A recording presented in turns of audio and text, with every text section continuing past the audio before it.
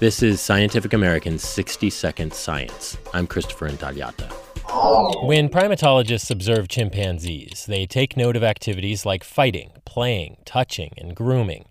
And it turns out you can learn a lot about humans, we are primates after all, by observing the same behaviors in us. Not grooming, but, who was nice to who complimented who talked to who flirted with who, all those kinds of things. Laura Jones, an anthropologist at Emory University and Kaiser Permanente. The primates her team studied were surgeons, nurses, anesthesiologists, and other staff at 3 U.S. hospitals.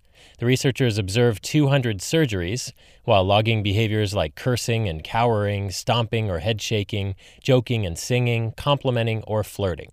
And they found that conflict in the OR surged when male surgeons' teams were mostly male, or when female surgeons were with mostly female teams. I would say it would be a no-brainer if we had found that all females were cooperative, but that's not what we found. Instead, the highest levels of cooperation occurred when a female surgeon had a male surgical team, and vice versa.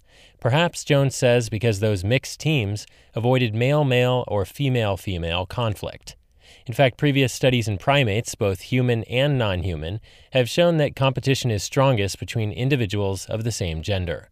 The surgery findings are in the Proceedings of the National Academy of Sciences. I would say that the most practical thing to do at this point would be using this to affect training.